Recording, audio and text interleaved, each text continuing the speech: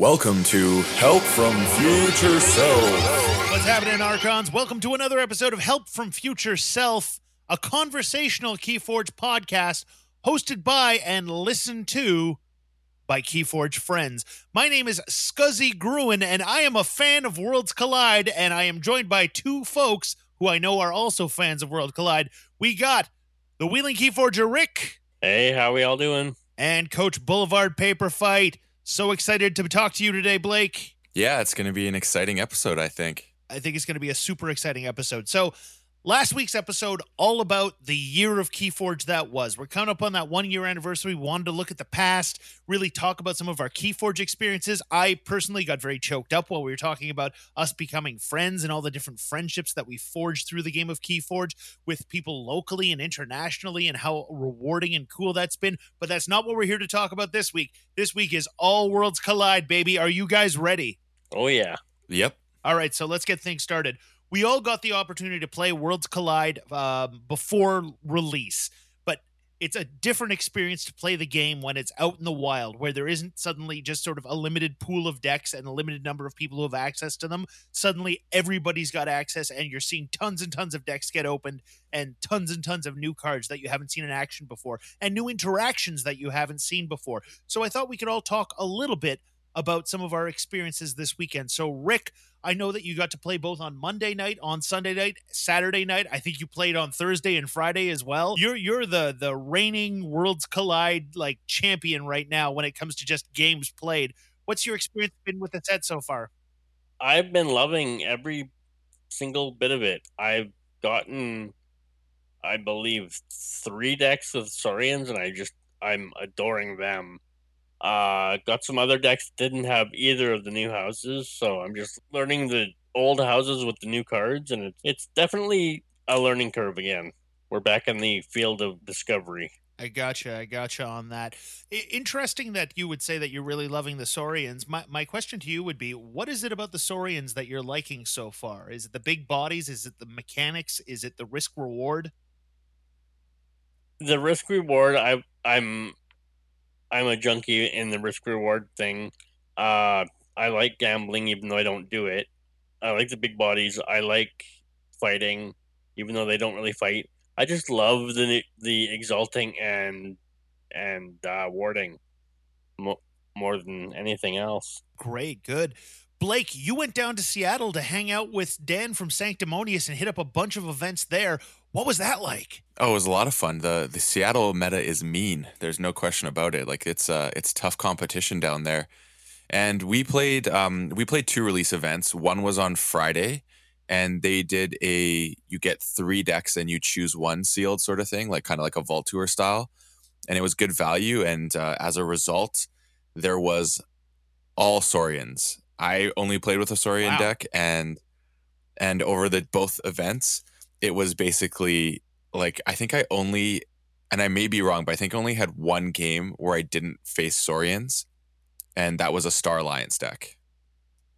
So everyone, when you had the option of opening Saurians and you got it, people went that route. So it's really starting to kind of shape the meta, and I think in Sealed, if you have a choice, you're going Saurians every time is what it's looking like so far. Not only that, I think we're going to be playing in Sealed Triad this coming weekend. And if we're looking at what decks you're going to ban, I think a lot of people are going to be immediately going, yeah, you got a Saurian deck there. That's the one I'm banning. It doesn't matter what else. Yeah, on Monday when we played, I actually opened up a Saurian deck that was a poor Saurian house. Like it wasn't good at all. The Saurians was definitely the worst part of my deck. It had only 3 creatures in it, which was kind of weird for a Saurian. And I mean, it had a lot of Ember Pips, which is cool, but it was like, I totally had to like get my mind around it. And it was kind of interesting because it did have Regrettable Meteor in it. So it means I had no dinos, but everyone else was playing dinos, which was kind of a cool thing to have in your house. No downside for playing it. Yeah, basically. Yep. Super cool. Yeah, like Saurians are the new boogeyman. They're the new shadows. Yeah, the Coda Shadows of basically. Exactly. Like it has so many tools. Their risk reward right now seems to be falling on the side of reward an awful lot when it comes to playing them. Their tempo is just incredible, especially if you got one that clicks really well. and you get the right draws with it, yeah, it's a force to be reckoned with. And I think that a lot of the upcoming weeks, for me especially, are going to be learning how to play around what they do, figuring out what the proper strategies are, figuring out what works, figuring out what doesn't work. And I'm already starting to get a feel for it, which feels nice too. It's one thing to get to play an amazing new house, and that, keeping in mind these are the first new houses that we've seen in the game. But it's another thing as well to like play against them and really start to get the feeling for, okay, this is how I can make my deck work, even if I'm facing up against their tools. Agreed. Yep. I was the slacker on the cast. I only got to play in one Worlds Collide event this past weekend. I had a very busy, long weekend here in Canada, and it meant that I could only make it out on Sunday to Magic Stronghold. Shouts out to all the folks there. So I got to play in the sealed environment for the first time there, and I had an absolute blast. We had a really nice turnout. In terms of the actual gameplay that went down, all the games that I had were really fun. The sealed deck that I opened is great, and I'm really enjoying playing with it. I'm playing with it a ton on the Crucible right now, and it's really started to form my sort of general feelings around Worlds Collide as a set, because it's not a new house deck. It's familiar houses that we've seen before, but just getting a feel for what those houses do in Worlds Collide, I think, has really helped to shape my feelings around the set. And I really like it. And especially right now in a sealed environment, it feels really fresh. It feels really new. And it feels like there's lots of different lines of play. Like when I'm looking at it, my deck, I'm looking like, okay, I can go this direction or I can go that direction. Here's an interesting thing I could do. Here's an interesting risk reward. Do I want to do this or do I want to go in that direction? And that stuff is like catnip to me. It's what gets me excited about Keyforge. And so, having those options, having tons of new deck archetypes to explore, to play against, to play with, it's just been an absolute blast. All right, so first segment of the show, we're going to do this OG style where we're just going to throw out a bunch of our classic bits and talk about them just as a way of exploring the new set. Is Would You Rather? Blake, you got one. The premise here is Blake is going to ask Rick and I which of two cards we would rather have in our deck, all things being equal. What you got for us, Blake? All right, so the first one is a creature in Shadows with 3 power. It's elusive and has an action ability. The creature's called Whisper. It's got an action ability of lose 1 ember. If you do, destroy a creature. Okay? So that's the first one. These are both removal-based cards. The second one is called Sorry About That, also known as the Canadian removal. And it's an action with a play ability that says destroy a creature, its controller gains 1 ember. So I think they both present very interesting opportunities, but at the end of the day, it's removal we're looking at here. So one is a creature that you can use over and over again, and the other is an action. So one, you're losing ember when you activate the removal thing, and the other one, you're gaining, or someone is gaining an ember from the use of a destroyed creature. So it's almost the same outcome because you had 1 ember and you lost 1, or your opponent potentially could have 1 ember depending on how you utilize a 1 ember swing. Yes, exactly. So the question for you, gents, is would you rather have Whisper or would you rather have Sorry About That? Rick, what's your choice and why? I would rather have Whisper because A, it's a body. You can fight or reap with it. And yeah, you lose that ember, but I would rather lose the ember and then reap it back than have my opponent gain 1 ember and I lose a creature. That's a compelling argument, Rick. A very compelling argument, especially in this set where I feel like destroy a creature is so important, and being able to recur it by keeping a body on the board is really like that's a top tier power. Basically being able to say I pay an amber to get rid of any creature that I'm facing off against, especially when there's so much capture, like you're facing off against Saurians. But I'm going to go in the opposite direction. I'm going to say Sorry About That, and here's my reasoning. 1, Sorry About That means you get it off immediately. You're not waiting another turn for Whisper to be ready so that you can do it and potentially risking Whisper getting taken off the board either through a fight or like an oubliette or another removal effect. What you know about Sorry About That is that you're going to get to destroy the creature that you're facing off against and you're taking it off the board, and there's nothing else that needs to be worried about. I mean, the only thing that can really save it in either case is warding. But here's my other rationale with it: there are so many ways to, in Saurian, make it so that you get amber off of destroyed creatures on your own side. There are ways you can use Sorry About That as a utility piece in a very large number of Saurian decks. So, if we're talking about the case where you exile a creature, you can then hit a Sorry About That to get all the amber off of it into your own pool.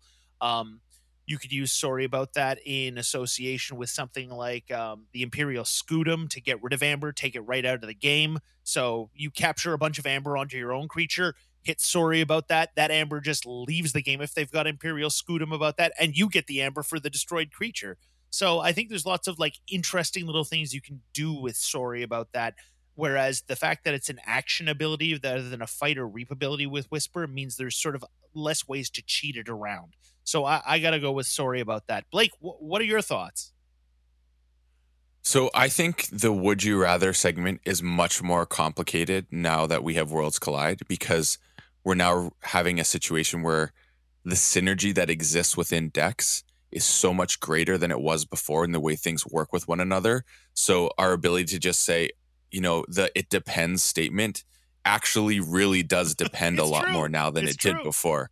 Yep. Like that's the one caveat. So this segment may have to be, maybe we're going to come up with something new, because I'm thinking like there's so many reasons why you could potentially want one over the other in any different capacity. But at the end of it, I'm with you, Alex, and I like Sorry About That because of the delay. So you again have to call shadows the next turn, and there's so many things that could make that an inefficient play, and you're doing it just to remove something. That's a big reason why I wouldn't want to do that. But I feel like that Whisper kind of survives at the moment because, again, it's flying under the radar a little bit. People aren't auto targeting it. And I also like the fact that Sorry About That can target your own creature to give you that one ember, which puts you in check. Like, I like that aspect of it, the fact that you can do that. Or if you have something like a Harbinger of Doom and the board's getting out of control, get rid of that and wipe the whole board. Like, there's so many ways you can utilize this card to your advantage, both offensively and defensively. I think it make it very interesting. I mean, there's even something like Six Semper Tyrannus, which says move all the ember from the most powerful creature to your pool and destroy that creature. If you have a creature that has no ember on it and it's the most powerful, but the second most powerful has a ton of ember on it, you maybe want to go Sorry About That, get one ember, and then Six Emperor is going to be so much more powerful for the game. Like, there's these instances that I see available where Sorry About That can be used on your own creatures to great effect, or against your opponent for also great effect. So I got to go Sorry About That. Again, also the instantaneous, it's happening right now once I play the card, there's no waiting, is a big factor in why I like this card. If you have the Spartosaur in play, that's a Saurian creature whose power is that if one of your friendly creatures dies, like any of your friendly creatures, then every non-dino creature gets reaped off or gets destroyed off the board. You could use it as a trigger for that ability if you wanted to trigger it turn over turn without having to like fight. That's so good. Yeah, there's cool utility. That's the reason why Saurians, I think, are almost like overpowered in the set, because there is so many ways in which the cards work together. I'm starting to feel like Worlds Collide is going to be like the idea of getting reps on your deck was very important before, but I think with Worlds Collide it is infinitely more important than it has ever been before. Absolutely agreed. And the nice thing about getting the reps in is now, while everything's fresh, it's fun. There's no grind to it in the way that sort of when we were getting towards the end of AOA, I felt like a lot of the time when I was playing just to get good with stuff, like it was grindy because you'd seen everything. There was nothing new under the sun. It was just, now it has that newness and that freshness. So I love getting those reps in right now. It feels real good. Agreed. I have a opposite story of that, actually. Really? I was on the Crucible. Yeah, I was on the Crucible. 2 turns in, they only had one creature, which they played first turn. I got rid of it. They left the game. They realized they were done. It was a hunting witch that I got rid of. That's funny. I don't know why you would.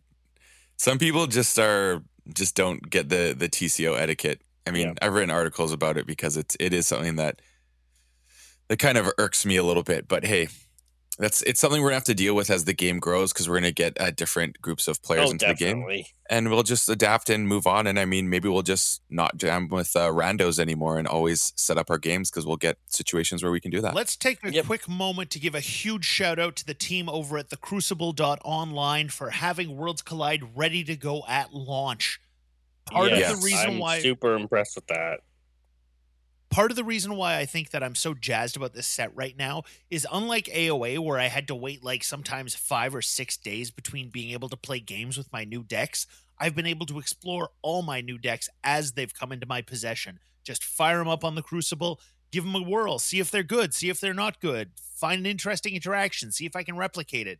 Yeah, the fact that TCO is a thing that is absolutely available to every player in the world right now, so you can play against people all around the world, playing games with people in China and France and Italy and the States and goodness knows where else. That's a huge benefit to the community. I agree. Let's move on a little bit. So, second segment of the show. We haven't done one of these in a little while, but what better time than the release of a new set to bring it back? This one is Over Under. So the idea is that myself, Blake, and Rick have all picked out 3 cards that, when we first looked at them, we had a thought in our head. And the thought was, I think this is going to be great, or I don't think this is going to be great. And we're going to talk now about whether the card overperformed or underperformed based on those expectations. So 9 cards going to get talked about here in total. I'm going to start off by throwing things to Rick. Rick, what is your first over-under card? First over-under is from Brobnar. It's an artifact, Ire Staff. Gives an Ember Pip. It's got an action. Enrage a creature and give that creature 1 power counter. I wasn't sure how good this would be, and I've got it in a couple decks. And because I wasn't really sure how to best use it to my advantage, I kind of shied away from it. So far, it's been an under for me, but as I learn it, I believe it will be a definite over for how it performs. I've been shying away because I haven't been sure when to use it and whatnot. So I'm just giving it an under for now because I don't know how to use it. So it's basically like you're playing it for the Ember Pip, and then that's it at the moment. Gotcha. Yeah. All right, Blake, what's your first card? My first card going to be maybe a controversial one, and that is Gargantodon, and I'm calling it an under. The reason being I chose this for an under is because it has each Ember that would be stolen. Well, actually, let me say the whole card. So it's a 16 power beast creature in Saurian, and it says Gargantodon, enter, play stun, and when it fights, it only deals 4 damage. Then it has a passive ability that says each Ember that would be stolen is captured by a creature controlled by the active player instead. Mm-hmm. So I think if you have a deck with a lot of steel, this card is going to actually be real bad, because you are now just capturing Ember rather than gaining that Ember as a means to further advance your key forging potentially. So for me, it's underperformed a couple times because I wanted to steal and I couldn't. So I've actually discarded this card in a couple games with a deck I have because there was stealing that I needed for it and was powerful. So I think there will be instances where you maybe don't play this card as a result of that. But I mean, and then there's other instances as well that I think that could be under is this is not a creature that exalts on its own. It doesn't have the exalt capability. If you have something like Six Emperor Tyrannus, any of those cards that says, the most powerful creature, this card is definitely the most powerful creature in the game right now. I don't think there's anything close. The 12 power Pterodactyl is the next one. So I think there can be moments when this card can do some things that you weren't expecting in a negative way for your game and the way your deck plays. So I think some consideration sometimes has to be made with this card. But other decks, I think this card will be gangbusters. But so far, from my experience, I'm calling this one an under. Interesting. All right, my first pick. going to House Dis, who I think many people, myself included, think of the classic Keyforge houses might actually be the strongest in Worlds Collide on average. You're going to have your good lineups, you're going to have your mediocre lineups, and occasionally you're going to have your bad lineups. But I feel like every Dis deck I see just bangs hard. Let's talk a little bit about Buzzle. So, Buzzle is a 3-power creature. It's got Skirmish.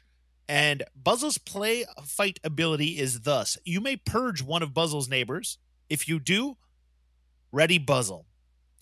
All right. The first time I open this up, I look at that power in my deck and I go, yeah, that's never going to happen. Never going to do it. Never going to bother with it. In practice, I do it all the time. I get an extra reap out of Buzzle by throwing away whoever was next to him, taking it out of the game, thinning out my deck, or I get some fights off. I've done moves where I've run my board, where I had him purge 4 creatures that I had sitting out there who had stuns or other things on them that were basically making them no value to me, so that I could take out high-value targets on the opposite side of the board, some of them holding my Amber. So I was able to get tons of value out of it. I just found that, like, my initial thought was, why would I want to purge my own creatures? That's a terrible idea. And what I'm actually finding in practice, especially in the specific deck that I've been using Buzzle in, is that it's thinning out my deck and it's keeping the board really alive, and it's allowing me to do a lot of stuff. It's not quite a house cheat, but especially if you can use Buzzle in with like a Ganger Chieftain or something like that.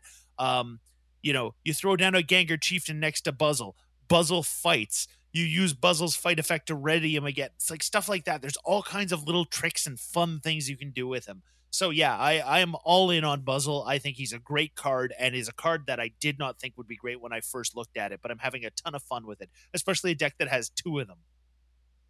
Yeah, I actually think that a kind of a sub-theme that exists, I think it's mainly in Dis, is this thinning out your deck through purging cards and just having the purge mechanic do so much work. Mm-hmm. It's really present, and I think it's a very interesting new aspect to the game, like to purge either your opponent's cards or your cards. And if you have like a house that's kind of underwhelming, just get rid of those cards so you're not going to cycle into them. It's very, very interesting. I definitely think there's going to be some cool things that exist with that. So I'm pretty excited to explore that idea as well. Rick, I know you had some good games with Buzzle. How's he doing for you? I haven't played them too much because I've been playing other decks that I want to learn. But every time I play that deck, it's just bonkers. Just being able to do like those runs across your own board, getting rid of creatures and using Buzzle to play over and over. Yeah, I love that. Yeah. And if I'm not mistaken, I have 7 disc creatures in that deck that I can run through. Yeah.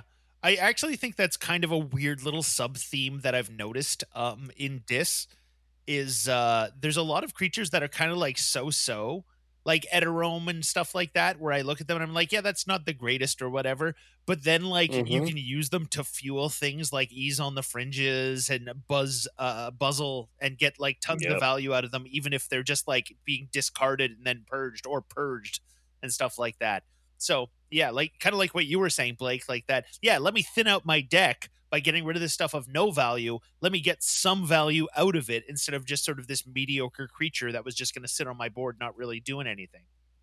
Mm-hmm. Loving it. Rick, what's your second pick? So the second pick, I have an action from Brobnar. Warrior's Refrain. Got an Amber Pip. It's an action. Says stun every creature with a power of 3 or lower. And for me, I've played so many Shadows decks. I have Shadows in this deck as well, but it takes me a while to get my Shadows out. So for me, this card has been an over every time because I'm nailing their creatures and I'm not having to be stunned at all. So I just keep going with my plan. Yeah, and then there's me who's using Fidget to play the top card of your deck and nailing my own creatures. That was fun. I somehow managed to wild wormhole myself when there wasn't even a wild wormhole in the game. It was amazing. Dude, that's your trademark. Good old now. Wild wormhole. Actually, wild wormhole did me good the other day, but I mean, it's got a ways to go to get back in my good books. I'll tell you what.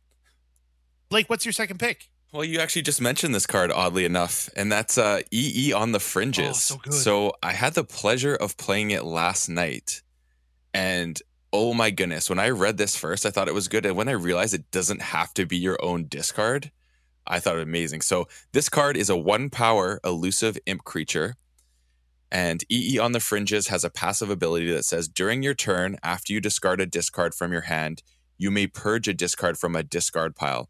If you do, steal 1 ember. So, wow, that is like so powerful. You basically like need to get them off check and you got a discard in your hand, just get rid of it. Boom, done. Just discard it and then purge another card that's a discard, or go to your opponent's discard and get a disc creature from there if that exists. I mean, the possibilities with this are amazing. Like, it's only got 1 power, so it can be a target, but that's what Ward is for.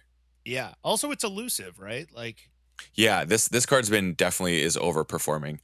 I think it's going to be a stay of the disc suite moving forward. I 100% agree. My deck that has it in it, I get like, on average, I would say probably 6 amber out of value out of it over the course of the game. And in a mirror match against my opposing team, even if they also have disc, usually even more. Like, if you can protect it, if you can keep it on the board, if you can use it in concert with Buzzle, like, you throw down Ease on the Fringes, you throw out a couple of discards, you purge them, you steal, and then to keep Ease on the Fringes on the board, you use Buzzle to like take out all of your opponent's fighty creatures. Oh man, it's so good. Yeah, it's awesome. All right. My second pick, over under, I gotta go with in Brobnar, my traditional favorite house, Igon the Green / Igon the Terrible. So a 2-card for the price of 1 over under.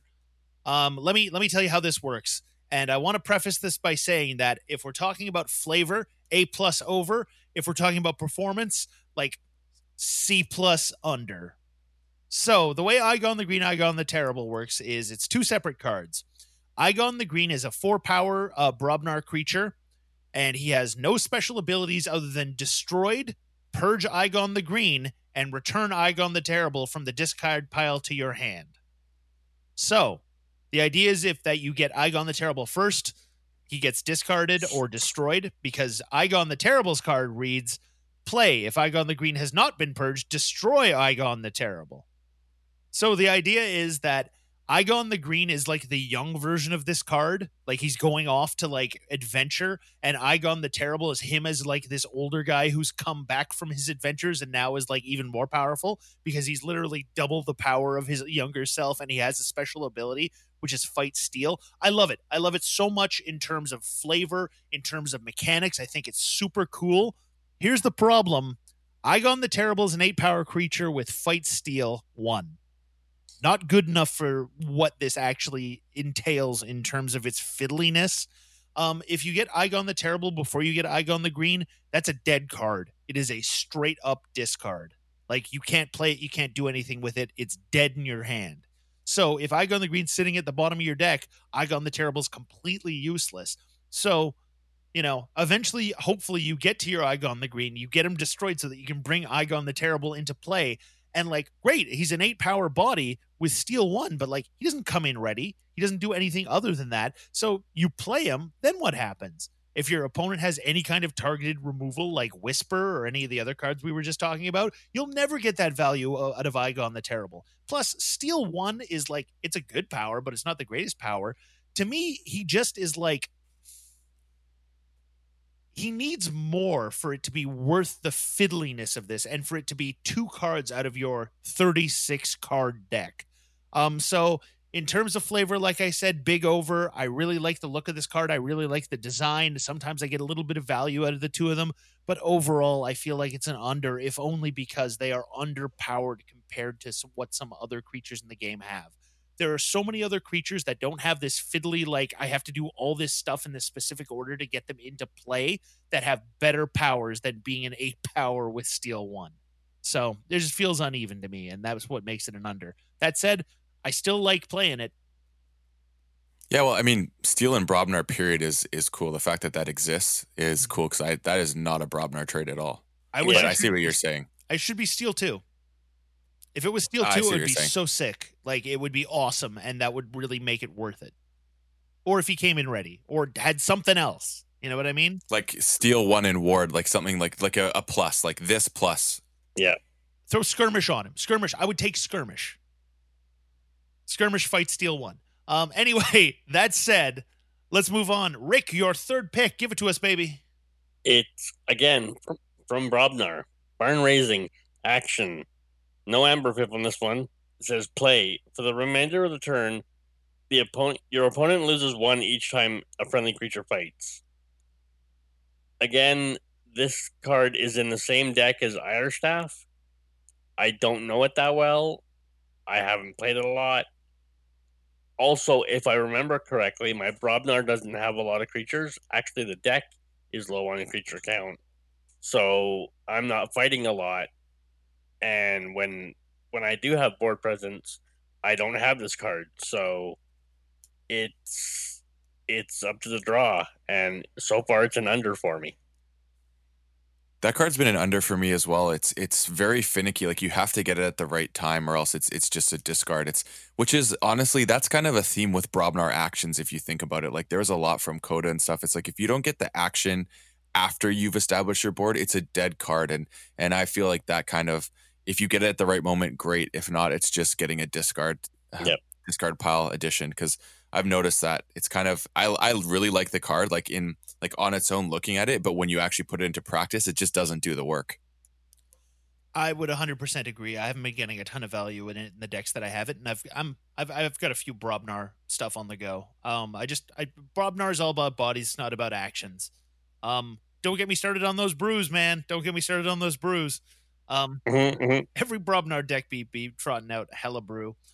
Blake, your third pick. So my third pick is from Saurian, and it is Regrettable Meteor, an action card. You get an Ember Pip for playing it, and it says destroy each dinosaur creature and each creature with power 6 or higher, and has the great flavor text of not again. So this card is way over for me, because in this meta where everyone wants to play Saurians, this card is literally like, see ya. Like if they're loading up their creatures, it doesn't matter what's going on. Like that Ember is gone. And if they don't have a way of protecting it, if they have a deck that doesn't have one of the 3 cards that allow you to either make the Ember go away, use it, or just again make it go away, you're done. You just basically giving up a full key. The trick is knowing when to play your own Saurians to make that have maximum value and not hurt yourself. But that card is phenomenal in this meta. It is like the best board wipe you can have in a Saurian-filled meta. There's no question about it. It's huge over for me. In Sealed, you got to watch out for it. Absolutely. I think it's going to be one of those things that's like, it's the all-purpose answer.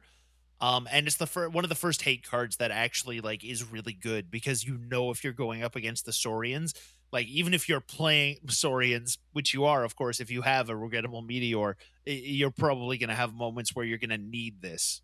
It's going to come in handy. Agreed, yeah. Definitely. All right, my third and final from House Shadows, we got Hit and Run. It's an action. Hit and Run says play, deal 2 damage to a creature, return a friendly creature to your hand. So, obviously, right off the bat, Ronnie Wrist Clocks, printed at common. Hit and Run's going to mean that you can throw down Ronnie, throw down Hit and Run, take Ronnie back and do 2 damage to some creature across the board at the same time. That's sick. Basically, that means that you're going to steal at least 2 with that combo, and possibly more if the person is up above 7 Amber, which they might well be, given the fact that there's so much tax on getting keys made in this set. It also combos really well with other creatures like Hugger Mugger in Shadows, and then like literally it's any creature that has a play effect allows you to double up on that creature. So it doesn't have to be a Shadows creature. Yep. And there are so many play effects in this set. You know, you could bring your ED 4x4 back to your hand, throw it down again next turn. If you get Star Alliance, you're laughing. Exactly. It's insane. So, yeah, just the ability to replay a card that you've already played, I think is spectacular and does a lot of really cool things. The damage that it gives you as well, that's the insult to injury or the icing on the cake, depending on which side it's getting played on. So I'm just loving this card, and I've gotten so much out of it so far. There's also a fun thing. If you got like a Saurian creature that's near death, And like you're saying, that Ronnie situation, and it's got a couple ember on it, you could just pop it yourself, give them the ember, and then trigger Ronnie higher. So when you play it just is that much more effective and get that 4 ember out of it. Yeah, I actually had somebody do something similar to me today. At some point in the future, we should really have a segment on the show where we talk about cards that have a new life in Worlds Collide. One of those, I think, is Cutthroat Research, because there are so many things now that Cutthroat Research, like, it used to be that occasionally you might get off the steal on Cutthroat Research. Now, because of like the tax that ED 4x4 creates on people being able to forge keys where they have to go up above 6, there just are in lots of general, the chances. taxes that exist. Yeah. Like Yeah, Quadricoder, lots of there's them. so many cards that are creating the ember tax to be higher. So suddenly Cutthroat Research, like this 2 steal is happening an awful lot for me these days. And not only that, being able to like do things where it's like, oh, I killed my own creature that had amber capture on it by fighting into your line, and now I'm going to hit the Cutthroat Research in order to steal that amber back. I love that stuff. Those are the kinds of plays that I love to see. This episode is going very, very long. There will be so much Worlds Collide to talk about. Next episode, we're going to be talking about our Triad experience. We're going to be doing some on-the-spot recording where we're going to set up at the event and chat with each other between games and after, and see how everything wrapped up. But we cannot finish an episode of Help from Future Self without the titular segment. It's called Help from Future Self. And it's my turn this week to deliver it. Folks, listen to your pal Scuzzy Gruen when he tells you this. In this set, watch out for board clears. Watch out for them, because you can mess yourself up so badly if you're not paying attention to how much amber you have on the board and somebody drops a Gateway to Dis, or somebody drops a Regrettable Meteor, or somebody drops any one of the other myriad cards that exist in Keyforge. Even an old school one, like Coward's End or something like that. It is so easy to get carried away with the capture game that a board clear will just wreck you. And unless you have the answer to immediately get all that captured amber back, you can put yourself into serious trouble, especially if you're a player who's been exalting like crazy. So if you're a Saurian player, watch out for those board clears. Look for them in your opponent's deck list when you guys see at the beginning of the game. If you're playing against any deck in a sealed environment, know what the board clears are in this set and be ready for them. And try not to stockpile too much amber across the board without an exit plan. Because if somebody hits one and suddenly they have 10 amber they didn't have before, that could be real bad news for you. And let me tell you, I am speaking from experience. All right, we got to wrap things up. My name is Scuzzy Gruen. You can find me on Twitter and on Instagram and on the Crucible under that name. Rick, where can they find you? On the Crucible at Rickster78 and the Wheeling Keyforger on Twitter. What about yourself, Blake? You can find me on Twitter or Instagram at Boulevard Paper Fight. That's BLVD Paper Fight. Feel free to reach out, especially on Twitter if you want to have a conversation. All right. You can also find this podcast on Twitter at HFFS Podcast. We'll be back next week with some talk about Sealed Triad, Vancouver Primes. It's all going off. Worlds Collide. It's an exciting time to be a Keyforge player, and we're excited to talk to you about it every single week. So until then, stay fortunate.